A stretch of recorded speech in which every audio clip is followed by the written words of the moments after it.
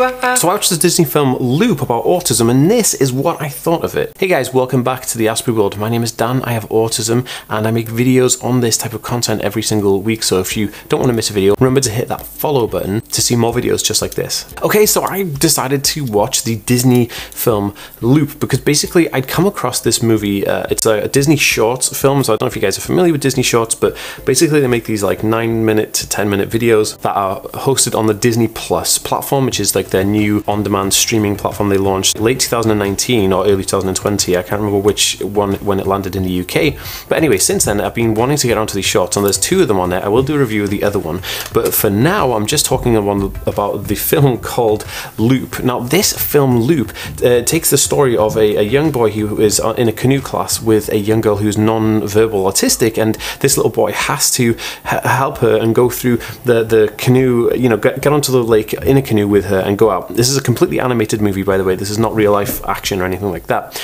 And this girl is non-verbal autistic, and she has like a mobile phone with her, and she like listens to like a repetitive ringtone all the time. It's like woof woof, or then she hits it and taps it, which is really good. Now, to me, this film showed something instantly, that like technology, the relationship between technology and repetitive stim noise behavior to help calm people and soothe people on the autism spectrum was actually very, very strong. And it was actually one of the only times I'd seen this quite well represented in the media.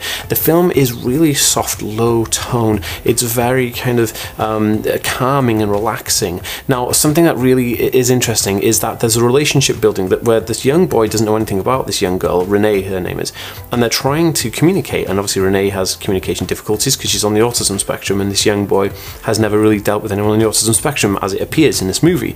And so he tries to communicate with her, and she wants to use the bathroom, and so he's like, you have to tell me what you want. So she gets like a picture of an emoji, of a poop emoji, and shows that to him, presents it to him on the phone.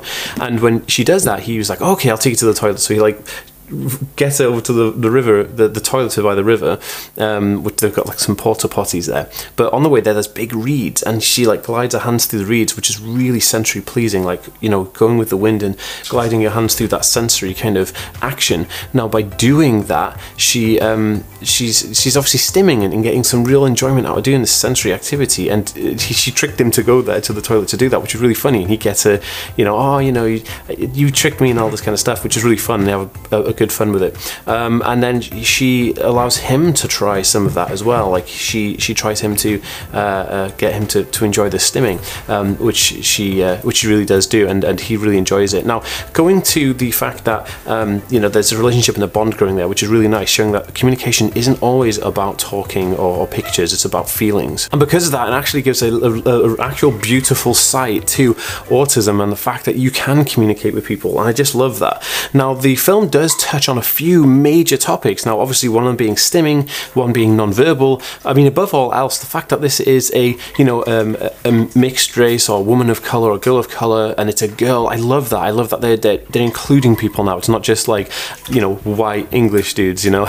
Okay, I know her, yellow, I'm a white English guy who has autism. But in terms of this movie, it was really nice to see. Now, another hurdle they overcome in this movie is the autism meltdowns. Now, autism meltdowns, if people don't know, are when people are overstimulated by the sensory input around them, and it causes them to go into kind of like a very emotional state where they don't know what to do, and then they kind of just shut down but have an emotional outburst. And so in this movie, this actually happens because she loses her mobile phone, and they're playing with a boat, and then they crash onto like this beach, and he has to kind of figure out what on earth to do, because this young boy has no idea, no experience with autism. Basically, all he does is he just sits there and says, look, I'll wait it out with you, and I'll sit here and be your friend. And he does. He sits there, and then she kind of calms down. She comes around, and then she has this kind of almost like a nice respect, and that respect is then reciprocated because she wants to come into the boat and then go out on the boat, and they go and play, and they go back home, and it's a lovely story.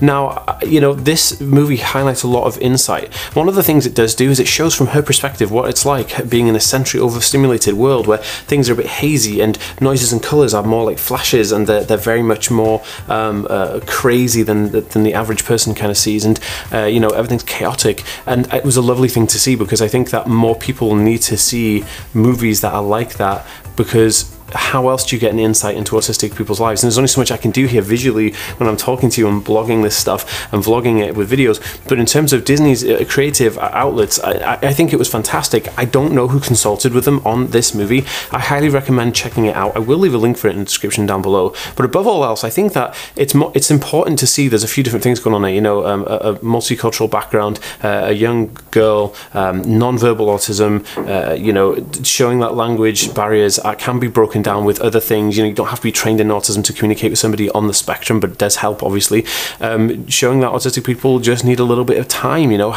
allowing that extra like little buffer where he sat with her and waited it out rather than shout at her or become distressed, or in other movies which I will not mention, people restrain them, and you know, they're just bad tactics that some other movies use. So this one was really, really good. Now, if you were trying to create a movie to try and explain autism in a very like light way where it's not so harsh to watch and it's not so emotionally difficult to watch, this is a great one, and it's a great one to show anybody who trying to really understand autism, especially from a non-verbal point of view. I would recommend showing this to people if you want to if anyone asks you, oh, can you explain about autism, I'd say, yeah, watch Loop, you know, it's a great movie.